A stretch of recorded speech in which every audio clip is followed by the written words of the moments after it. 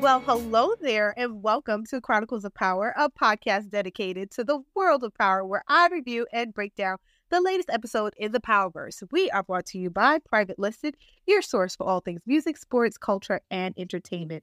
Follow the new page, which we have almost broke 4,000 followers. I'm so excited about that, at Chronicles of Power on Instagram. You can find us on YouTube at PVTLSTD. So, if you're looking for any of those interviews, any of these breakdowns, they are all on YouTube, plus on Spotify, Apple, Amazon. You can find us all over the place.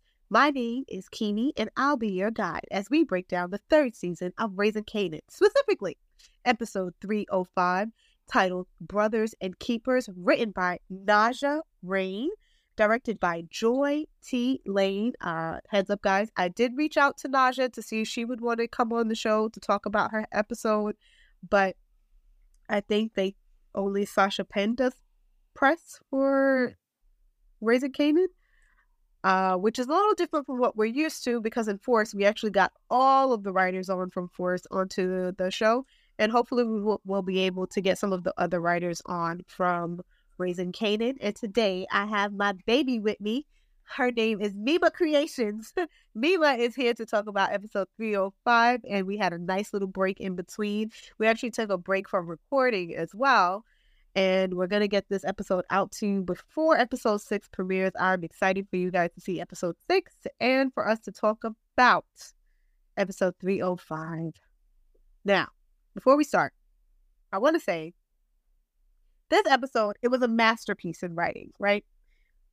With the exception of everything that happened. But it was also a shit show in terms of events, because I'm still reeling from all of the things that happened.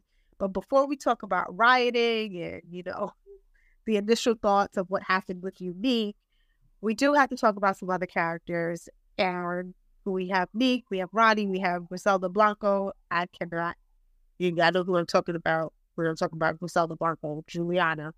I don't know what happened with her character when she turned into this person, but I do need some clarity here. And obviously, Raq and the other Thomas siblings. Me. Initial thoughts. I want to release the video from this so bad so people can see your reactions, but I don't feel it's just going to be audio today.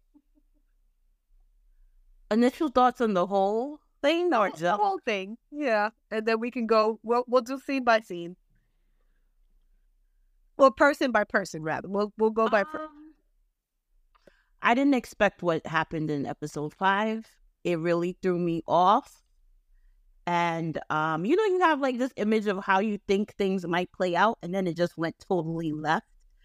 Or I probably thought I saw this coming, but not so soon. I don't know, but it's just a lot. And it's only episode 5. Like, we have 5 more episodes. So it's like, what is going to happen?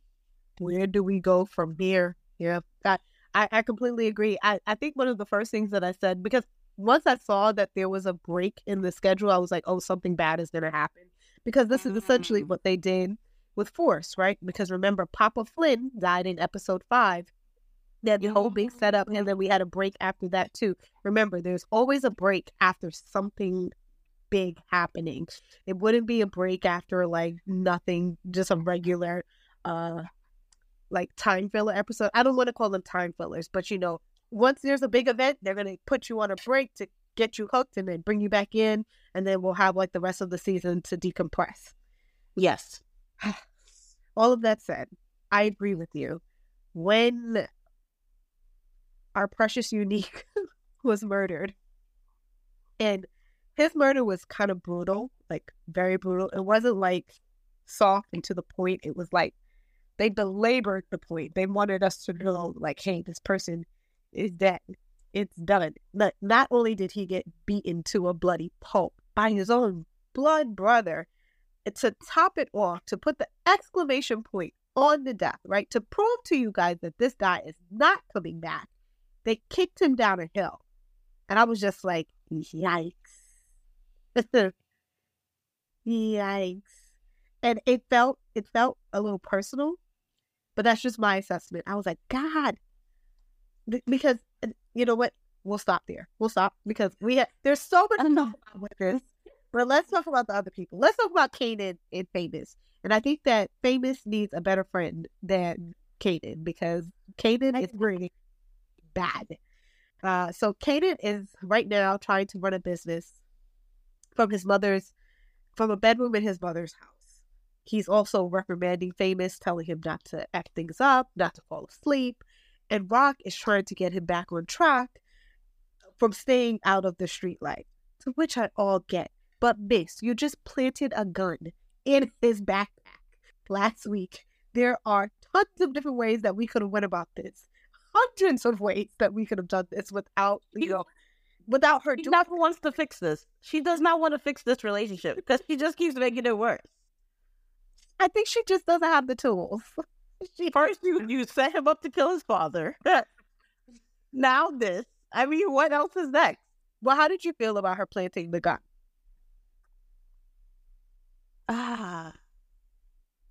It was not. I just feel like it was a horrible move. It was a horrible move because he is gonna find out. Because I believe he's gonna come to Famous again. Like, oh, you always messing up, and then Famous is gonna come clean because he's gonna save his own butt and say it was your mom, and then that's just gonna make everything blow up, and it's just gonna get very ugly. So it was a bad move. Very bad move indeed. I think that she's desperate because she wants to have her claws into her son. And every time we go over this show, I always think about the dynamic of how Black mothers interact with their sons, especially if it's their only son. And I think that she's so desperate to have him under her watch and just near her so that she could control what he's doing, that she will go to any length, even if it's detrimental to him and her and their entire organization, because planting a gun on him after you just had people killed in your home is bonkers to me. Like, yeah, they've already warned you that the FBI is watching.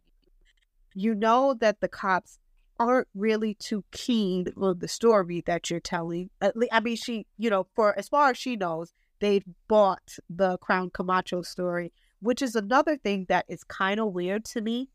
Why would she put it on Crown and not on Cartier Farid? Yeah. Cartier Farid had dealings in all types of things. And him being involved in that way with the Italians, it would seem a little bit more feasible to me. If I was the character, I'd be like, Cartier Farid, that's who we're going to pin it on. He's dead anyway. The same thing with Crown. Yeah. But, maybe we can get more clarity from the writers if they ever come on the show. Let's see. Anything else about planting the gun?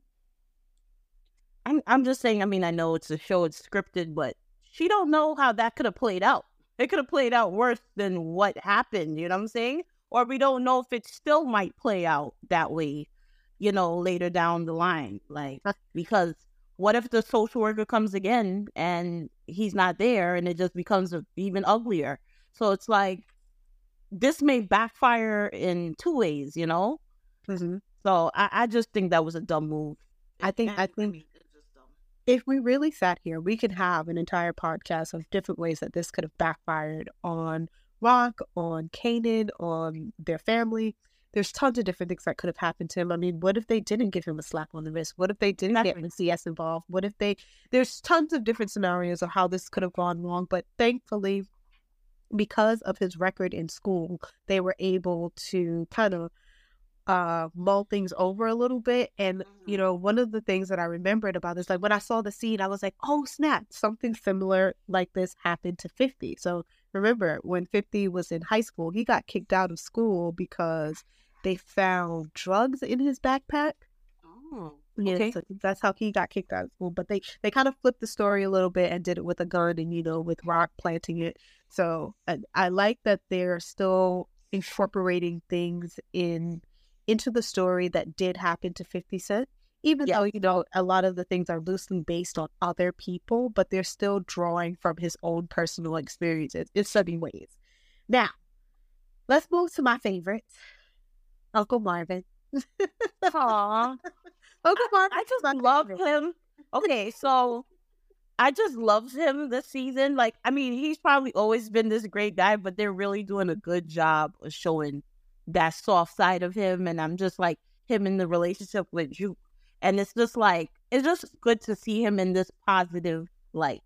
I agree. So yesterday he was on live, or when we recorded this, Uncle Marvin, he goes, or the actor who plays Uncle Marvin, his name is London Brown. He goes live a lot, and he does take questions from the people who join the live, and I was able to ask him a question, and I asked him, so does the character, do they give you the full scope of what they want the character to be, or is the character developed as seasons go by? In other words, what I was saying was, do you know what's going to happen to Uncle Marvin? Do you know what it's going to be like for him, or does it change from season to season? Yeah. And his answer was actually pretty intricate. He gave a lot of good examples too, but to make the answer shorter, they don't know.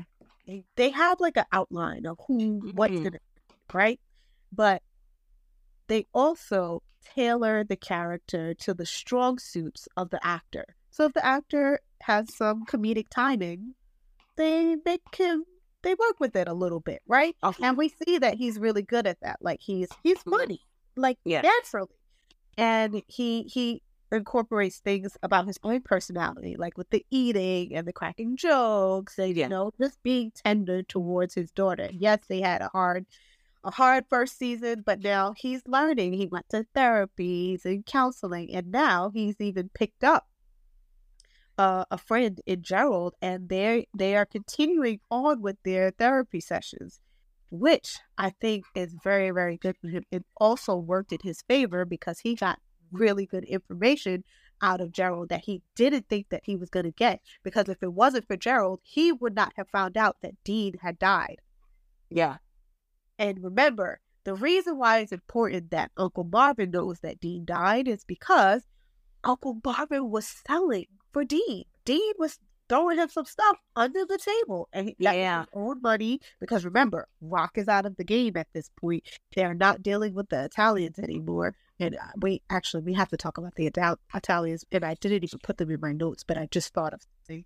They're not dealing with the Italians anymore because she's seeing that she's out. Once Marvin did the hit or the assassination on Sal, their score was settled with the Italians, so they're pretty much backing away. But we find out that Dean is dead, and who did it but none other than serial killer Ronnie Mathis. In addition to finding out that Dean is dead, he didn't know who did it yet. But, we find that out later once they go to the funeral. Marvin's connect is now dried up. But he goes to Raq, and after he's helping clean up the glass from her being shook down or shaken down by the cops who were coming to try to get money out of her, similar to what we saw happen to Tasha. But instead of cops shaking Tasha down for the daycare, opening up a daycare in the area, I think it was like random drug dealers in the area who wanted Tasha to pay them to have that spot open and to be able to run the drugs out of there. He tells her, when they're cleaning up, he tells her that he has made an investment in Lou's new endeavor. And what is that? Cafe Lou. So now we have Cafe Lou, and Raq doesn't want to hear anything about it. She's like, listen, if you want to take your money and give it to Lou and flush it down the toilet, by all means, you go do that. But I am not getting involved. And she ends it all off with saying, F Lou. So far this season, we have been seeing everybody say F Raq, meaning Kanan, Lou. Everybody around her is just like, what? Just wants nothing to do with her. But at this point now, the tables have turned, and she's just like, I don't need to make amends with my brother, but my baby brother. Because whatever I was doing was just in his best interest anyway. And I think that she's a little stubborn in that way. How about you? I I agree. And you notice that they all seem to be thriving without her. And like, business is going as they all look happy. Marvin looks happy, has peace. Lou has peace. And Kanan has peace, even though, he's getting himself into trouble. He has peace. Like, everybody that's not under her rule anymore seems to be thriving. So I think that's getting to her too. She's losing control. But see, I think that they're thriving up until this point, up until this episode. For instance, I see that. Well, Lou is still thriving, right? Like, he found what he's good at. He doesn't have the record company anymore or the studio, but he found solace in Cafe Vous or Cafe Lou, and he's doing okay. But Marvin, things are starting to spiral for him, right? Because he was making money, and now he's not. Is he going to have to go back to Juliana and her cousin in order to keep running the drugs out of the clubs uptown in Manhattan? Or, what is he going to do? Is he going to have to try to get Raq involved again? We'll see. The other people who are thriving, though, like you said, Kanan. Kanan is thriving, kind of, sort of, because this is catching up with him too, right? Because the cops know that they are doing this because these idiots are standing outside on a porch giving directions with plea pockets. Stop. It's like so obvious. Right? They might as well have a sign that says we are selling drugs. We are selling drugs, guys. Because it's just so obvious. I'm like, they can't meet in the back of the building. They gotta go in the front of the building. Nope, in the front, walkie-talkies, everything is there. God.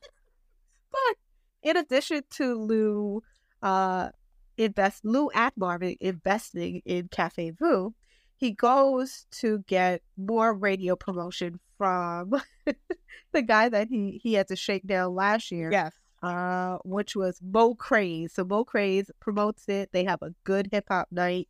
And we also noticed that Lou isn't drinking anymore, which makes me feel better because I thought that he was going to go down a spiraling path similar to what happened with Jannard in Force. Yeah. So, but he did it, like, he stopped the drinking, and he has found purpose in Cafe Vous. Now, Famous. So Famous gets roped up. They take him in for questioning, and they find out about the incident report, putting him in the same building as the murder, right? And they took the money that Famous had on him. They're not getting that back. And he has to tell Kanan that the money is missing. And if there's one thing that I know that Famous did not want to do, that was to go and tell Kanan about this. Yeah. Also, I kind of wonder, why is Kanan treating him like this? Like, all of a sudden. It just doesn't even make sense. He's your only ally. Why are you beating up on him? Yeah. And it's all, I think, because he let his mother in the house. I mean, but he really didn't have a choice, He knows his mother. Yeah, he knows that. He knows his mother. And I kind of feel like Kanan is punching down a little bit on Famous. Yeah, on Famous, and he's not really doing it to anybody else. Although there were some sweet moments in the show with Kanan, and it reminded me of the Kanan that we knew in the first and second season, where he takes Jukebox out. He takes Jukebox out for dinner, for making the girl group, and that was so sweet. Oh my goodness! But then we see that he starts talking to the girl that she likes, Aisha. And I was like, come on, Kanan. But I mean, to be fair, she didn't tell him. But the vibes. Come on, Kanan. But he asked her, and she should have been like, yeah, that's me. Instead, she was like, she's a good girl. So, you know what? You're right. I actually didn't even. I forgot to write that in the notes because he did ask her. He did say, hey, like, kind of give her the eye. And like, let me know. Yes. She was like, go ahead. Yeah, and then she brushed it off like she's a good girl, like don't do it dirty. So maybe she's not feeling that girl like that, or maybe she's still stuck on her ex, and she's just like, I don't know. I don't think that that's the case, because then she went into the corner and watched them from afar while they were sitting at the table, and she was sulking. She didn't like what she saw. She wanted to be with Aisha, but maybe she's going through something where she can't, where like she's battling with her sexuality or trying to suppress it in a way. Maybe it's okay. Maybe it's like for me, it feels like this season it's more accepted. You know, like the mother is gone. You know, she's no longer, because the mother, you know, had her feeling ashamed of who she was in the life she was living. The father now is accepting of her sexuality. The dance group or the singing group that she's a part of, they made her the tomboy. So I feel like this is the season for her to be bold and free and like, this is who I am. So to me, if she is like questioning, it would be weird, because it's like, you didn't question it last season when everybody was against you, you know? And now this season, it's like everybody's like, all right, we know who you are. We accept it. Well, it's only a little bit of time that has passed since last season. Oh, remember okay. when we started off the season, or when we started off season 3, it's hours after the whole shootout at Raq's house. Yeah. We're only a few weeks into probably this time in their lives. Okay. And I just think that her mom dying and Nicole dying and the trauma that she's been inflicted with her dad, even though they're on better terms now, she's trying to hide it in order to protect herself, so that it doesn't open her up to having to, 1, to expose her feelings, 2, to expose parts of her sexuality that she may not be comfortable talking to other people with, especially with Kanan. It's one thing to say, oh, I like this person. It's another to outwardly show them, because from what we know of her, she hasn't introduced any of them to her love interests. I think maybe Nicole went out to party with them one time, and that was it. She told Raq that she was going to a dance, but Aunt Raq didn't meet Nicole. Matter of fact, she died before anybody could meet her. So I just think that she has a lot of trauma that she's working through, and maybe she's just not ready to be that forward with it. And keep in mind that this is 1991. Yes, we had girl groups like TLC where we did have tomboy members of the group, but it's still the 90s, and things aren't as forward as we would think that they are right now. But they're there, but it's just not as in your face, especially probably in the community that she's in, on the other side of the tracks. But Marvin got pissed off about that. But anyway, there's something else that happened with Lou that I think we could touch on really quickly.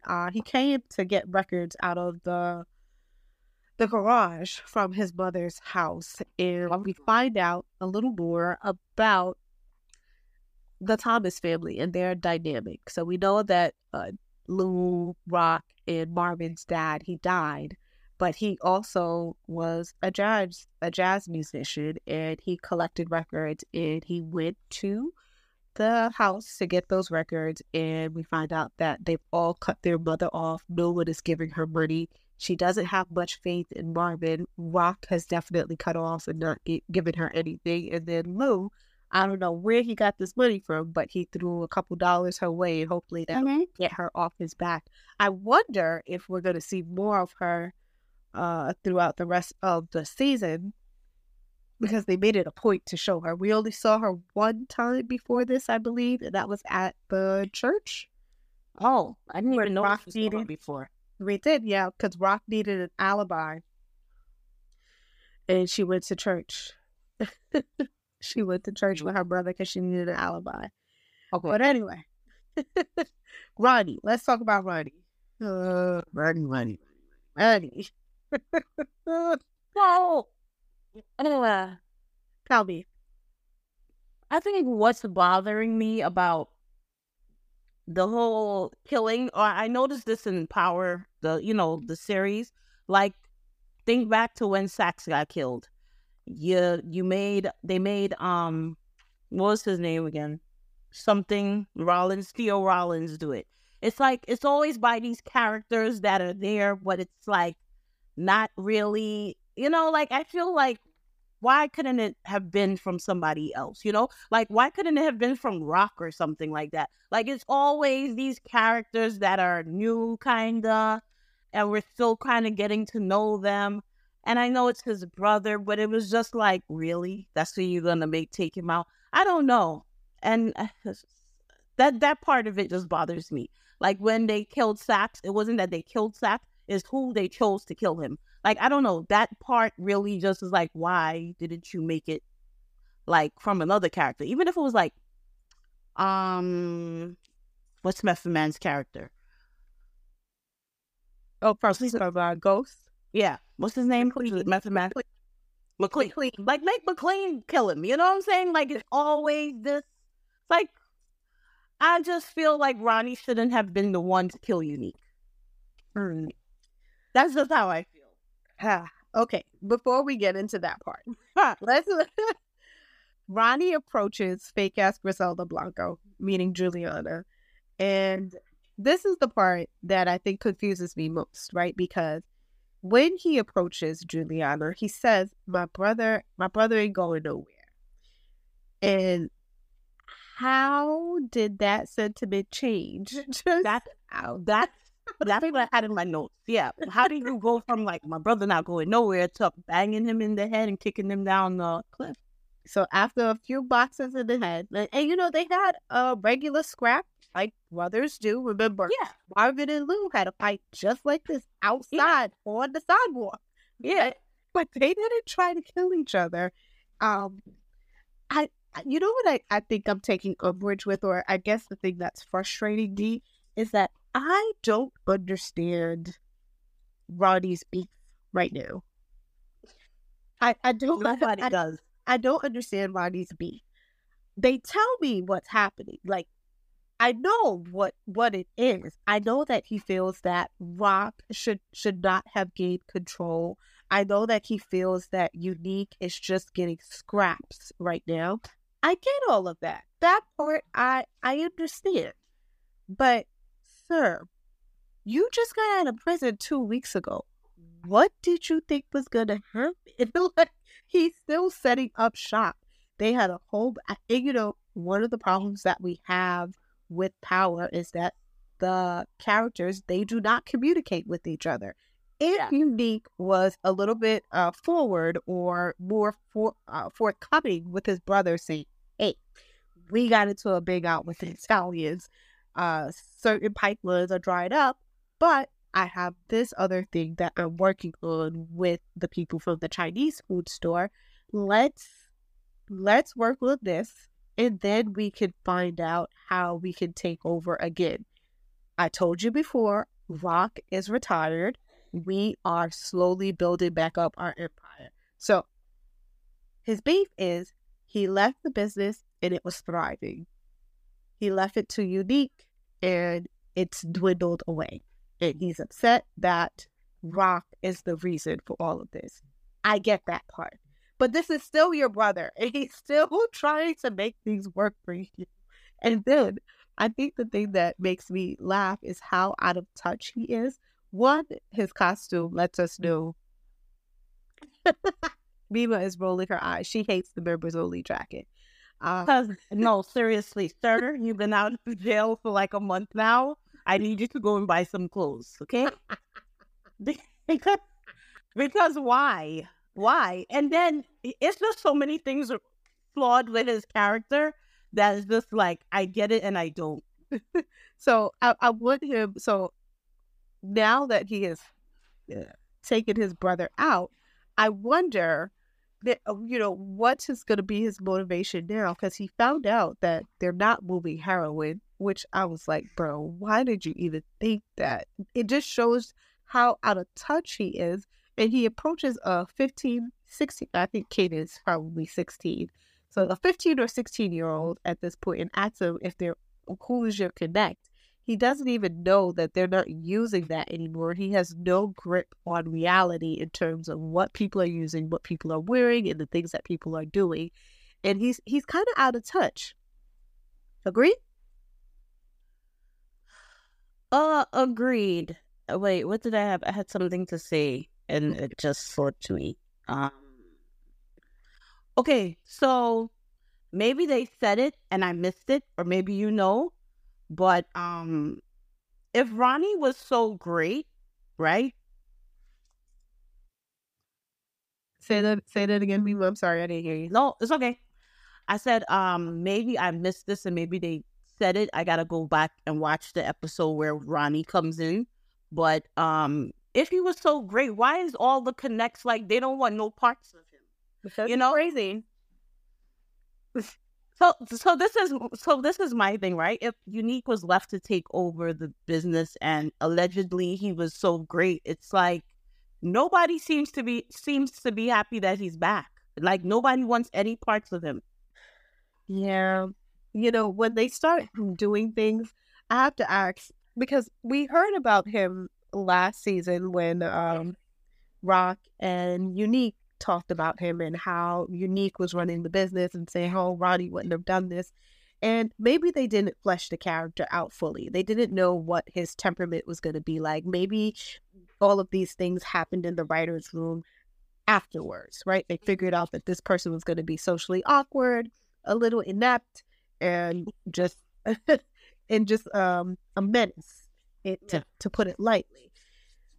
So then, but when he comes out, he just doesn't have any finesse.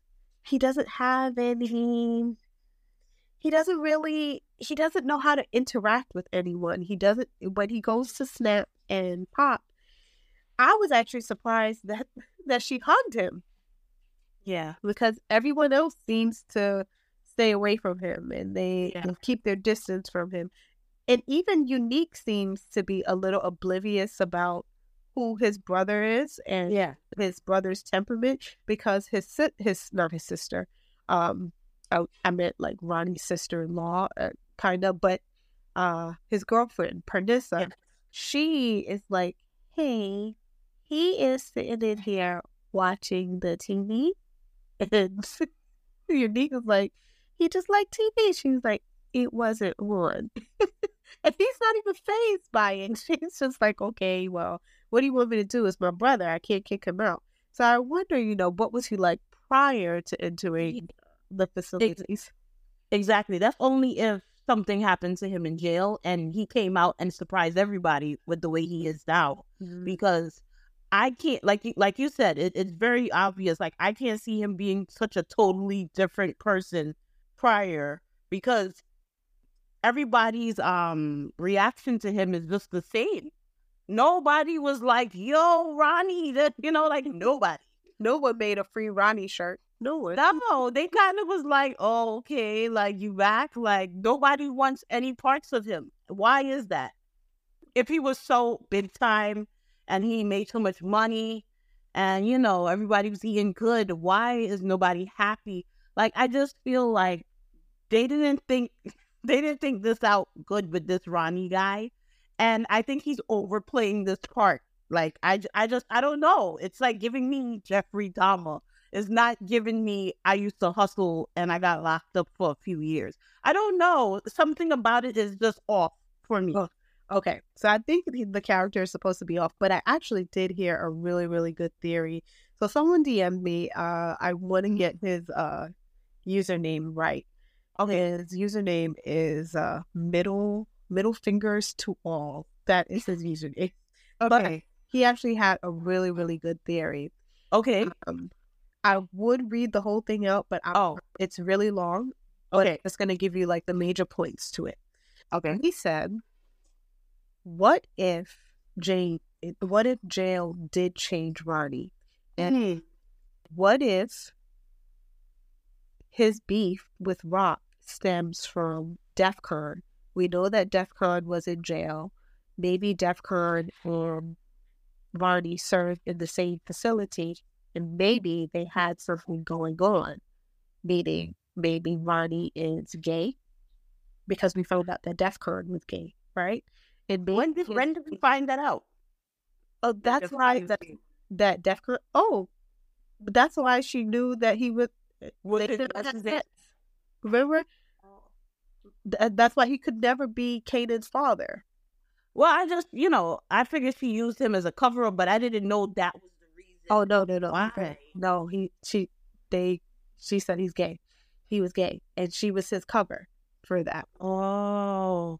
Yeah. So let me continue his theory. So maybe DEFCON and Ronnie had something going on in the jail, which is why he has it out for Raq the way that he does, and why he wants to get back at her, because he probably found out that Raq was the one who snitched on him and got him put in prison.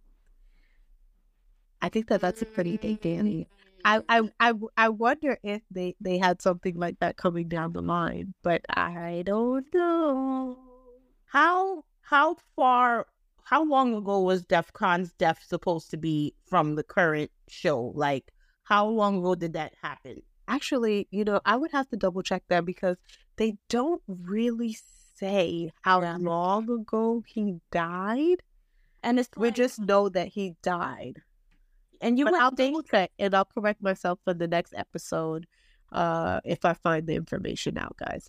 Yeah, you would think that they would have started off with him a little bit, because they talk about this guy so much, and we'll never see, because they were saying he was Kanan's father, he was this, he's that. So it's like for a character that have so much weight, and we never get to see him, or we will never get to see him.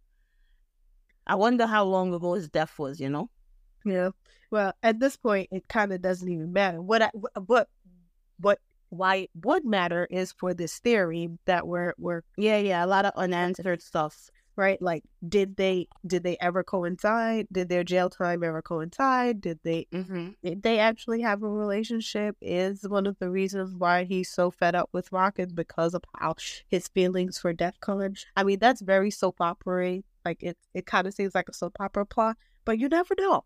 So, but I thought it was a really good theory, and I said, it would explain a lot of the things that's happening. It would, and he definitely, I feel like he definitely is, because he shows no interest in any of the women. Like, even when you see him like at the club setting, he's just not ever looking at a woman or anything. Like, even Unique's girlfriend or whatever, like, he didn't even try to take a pass at her, knowing that his brother was sleeping with Raq.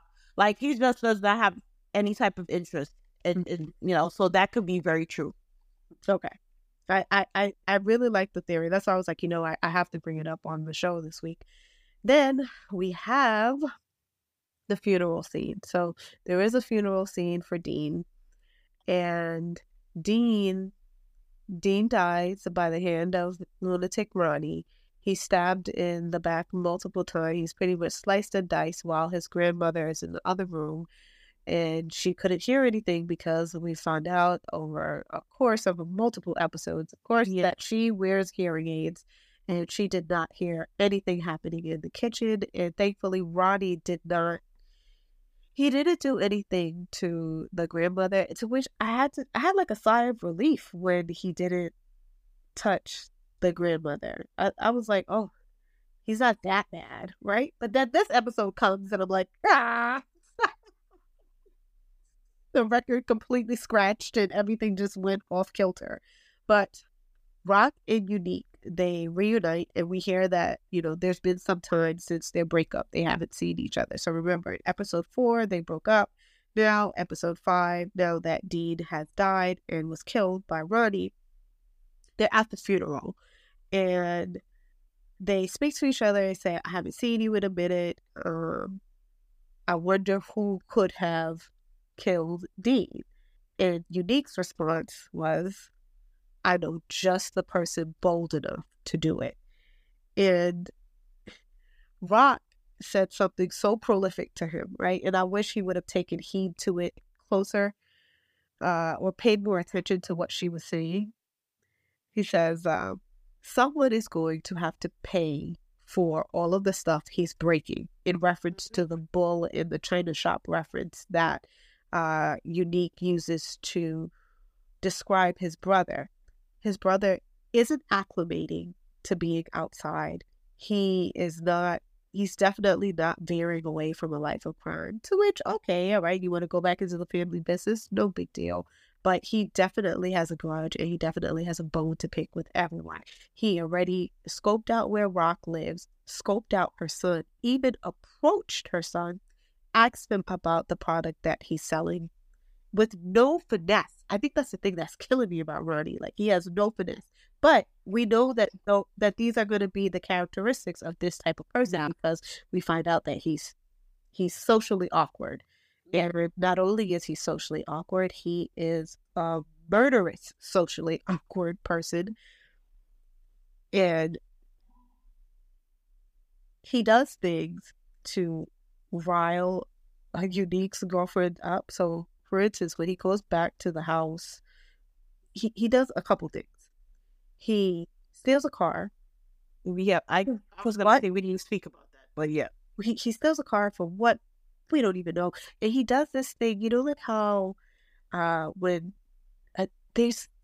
whenever you do like when you read up on serial killers, they always save like ornaments or things from the crimes that they've committed. So whether they save a piece of hair from a lady that they killed, or they save keys from the house that they broke into, or whatever. Like, I know that I'm kind of making things up as I go along, but like, he comes back and he brings the car to show Unique. He rings down the bell in the middle of the night, like, Ronnie, what's wrong with you?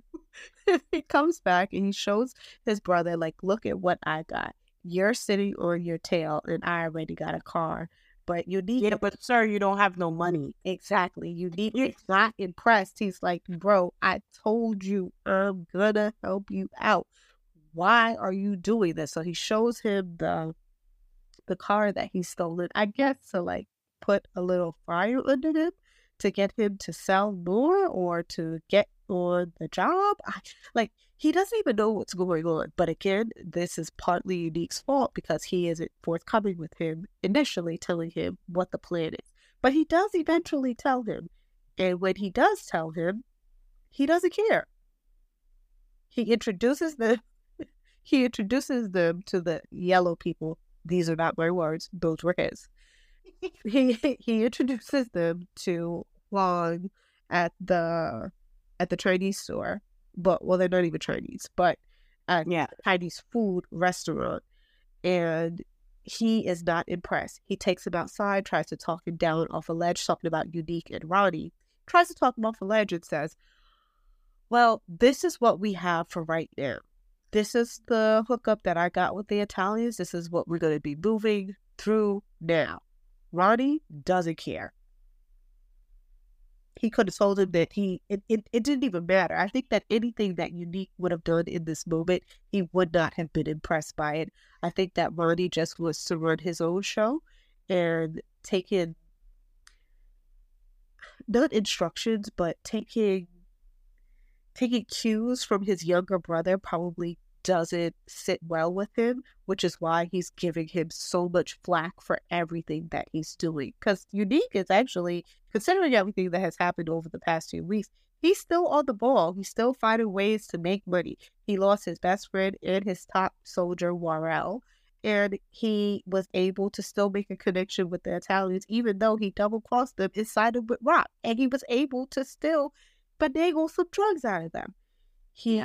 So I'm just like, he has things going on, and he's not just sitting on his hands, but we do know that his money is low. And I do kind of wonder what's going to happen with, one, his funeral, if they find his body, two, his kids, or his son and Pernissa, because she was the first person to warn him, like, hey, Warrell left 2 kids behind. I'm not trying to be a single mother. You have to make provisions for us. You need to check your brother. You need to make sure things are okay in our house.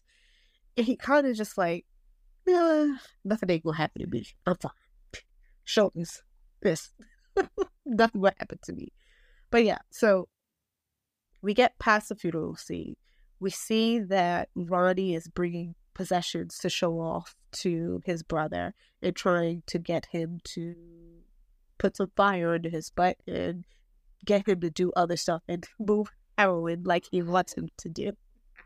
And not go with the timelines, because at this point, I don't even think that they're doing smack or heroin. Yeah, right now they're moving towards weed. But let's get to the scene that we have been dreading talking about. And I want to hear your thoughts about it first, because I feel like I'm talking too much. How did you feel when their first blow came? Not when they were fighting. So when they were fist fighting, right? I felt like it was a fair match. Exactly. I feel like it was fair. They hit each other. They both hit each other. They kicked each other down. They fell. They tussled. They punched. That was fine. But where Unique made a mistake was turning his back on Jason or Michael Myers. The first thing you learn in any horror movie is never to turn your back on the killer. Exactly. And I want to say that I'm excusing it from him because I don't think in his psyche at that time, he doesn't look at his brother the way how we see his brother. For instance, with the examples that I gave earlier, right? Pernissa is like, hey, he's watching the TV and the TV is not on. And he just is brushing it off like, oh, I don't know. Ronnie always been weird. That's just how it is, right? He doesn't think that his brother has the capacity to kill him in this moment. Yeah, thinks that it's just a fight. The same way how we saw Lou and Marvin fight. That's what I thought was going to happen. But I was like, okay, they're fighting. But then the music tells you otherwise, right? The music says, no, we're not done with the episode. We still have a few more minutes to go. And then the music intensifies. And we see Ronnie picks up an iron crowbar or like some sort of metal. It looks like a pipe. And then that first swing, when Unique fell, I screamed. I was like, what? Like I couldn't even hold it. I forgot that I was watching TV for a second. I was like, no, right? Covered my mouth, everything. Then he swung again. And I couldn't believe the brutality of it. I was like, why are we beating him like this? This is your brother. The same person that you just told the pilgrim shirt lady that I can't stand her. And it come because she played that role good, but she annoying. You just told her your brother isn't going anywhere. But because he stood over you and said, I'm the big dog now, that's what got your blood boiling? That's what made you say, this is the final straw? I'm gonna take your life? Really? Yeah, and like you said, okay, so, to rewind and go back to when you were talking about the possibility of him being gay and him not liking Raq because of, her setting up DEF CON. What is triggering him to be this angry at his brother? I get that, okay, the business is not what you expected it to be, but to the point where you're killing him, like, it's a bit much. It's like, why are you so angry? You know what I'm saying? Because at the end of the day, his brother did take care of him. He gave him a place to stay. He didn't move as quick as he wanted to, but like you said, this is only a couple of weeks at this point. So it's like, why do you have so much rage where you want to kill your brother? All because he was sleeping with Raq? Like, that is what is really triggering you to beat him to death? That part is just like, I don't get why he's so mad, because Unique is the only person that was happy he came out. He was the only person. Nobody else cared for that dude. They was like, oh, you back? Okay. Okay. No, we ain't got no work for you. We're fine. Yeah. Nobody wanted anything to do with him. But what's funny about that, and I'm glad that you brought up that Unique was the only one that knew or was happy that he was getting out. He didn't even tell his brother that he was getting out early. And I'm like, what an odd thing not to tell someone. Like, first of all, you think he got... He was supposed to get out, I think a week later than... Okay. Because Unique did know he was getting out of prison. He was like, yeah, you got out earlier. What happened? And I'm like, why wouldn't you call him? Like, think about the Sampson brothers, right? Diamond and Janora went to go pick his brother up from prison. Yeah. beef they may have with each other, he still went and got him, and his brother told him the day of his release. Why would Ronnie just decide to walk home from the prison? I don't understand. I don't get it. So there seems to be a beef with them from even before he touched down, or maybe this is just one of Unique's way of just being oblivious to some of the feelings that his brother has about him. And you just get it. And he definitely was oblivious to his brother and his brother's temperament, because he turned his back on him and his brother continued to beat him. And then after he beat him, right? So like after all of that, I'm like, okay, I already knew that Joey Badass wasn't going to make it out of this season. We can talk about that another day, right? I don't even feel like going into one. Yeah, I know that he wasn't gonna make it, but the signs were there. I'll just say that. Yeah. They let him pack him up, put him in a car, and roll him, kick him down a hill. And I was like, God damn. Yeah, like, when you gonna stop? When are you? No, it was him holding the chain for me. I was just like, yeah. And then the chain. See, that's another thing about collecting possessions. When you do something bad, you keep something from the crime. That was another thing. If that man start wearing that chain in episode 6, that's it. That's it for me. You guys, over it. I'm done. Because if he gonna be that bold to wear that chain, we know you killed him. Like, and I just feel like another thing with this Ronnie character, it's like there's no mystery. I feel like everybody knows he's doing these things. No, I do think that there is mystery. So because no one knows. People only person him with Dean. Huh? Why is it that automatically when Dean dead, Unique is like, is Ronnie, and then everyone else? Well, he knew it's not great. He knew it was Ronnie because of the run-in that Dean and and he was like prior, and Dean called Unique and told him about what Ronnie did. So he was just putting 2 and 2 together, which is why he said that to Raq. He was like, I know somebody bold enough to do it. Like, and everybody's just like, I don't know nobody who will do that to Dean. Dean, he's like the main man. That's the person you don't touch. So that's why he was able to put it together and be like, Ronnie is the person that would do it.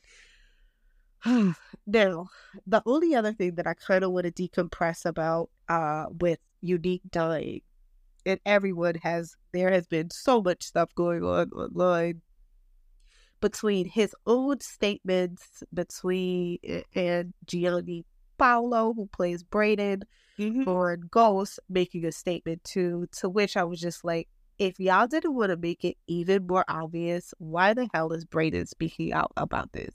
Like, we posted, so at Chronicles of Power, we posted an interview clip that Joey Badass did with People Magazine. To be fair, as of the time of this recording, we have reached out to both his publicist and his manager and asked for an interview. We have also asked for an interview with Mr. Sasha Penn. Initially, he said yes. Hopefully, we are still able to get him on the show and we can get to the bottom of some of these things and you guys can have closure. We can have the funeral and everything will be great. But one of the things that stood out to me in the interview, and it kind of broke my heart a little bit, is when he said he was reading the script, flipping through, and he finds out that his character dies.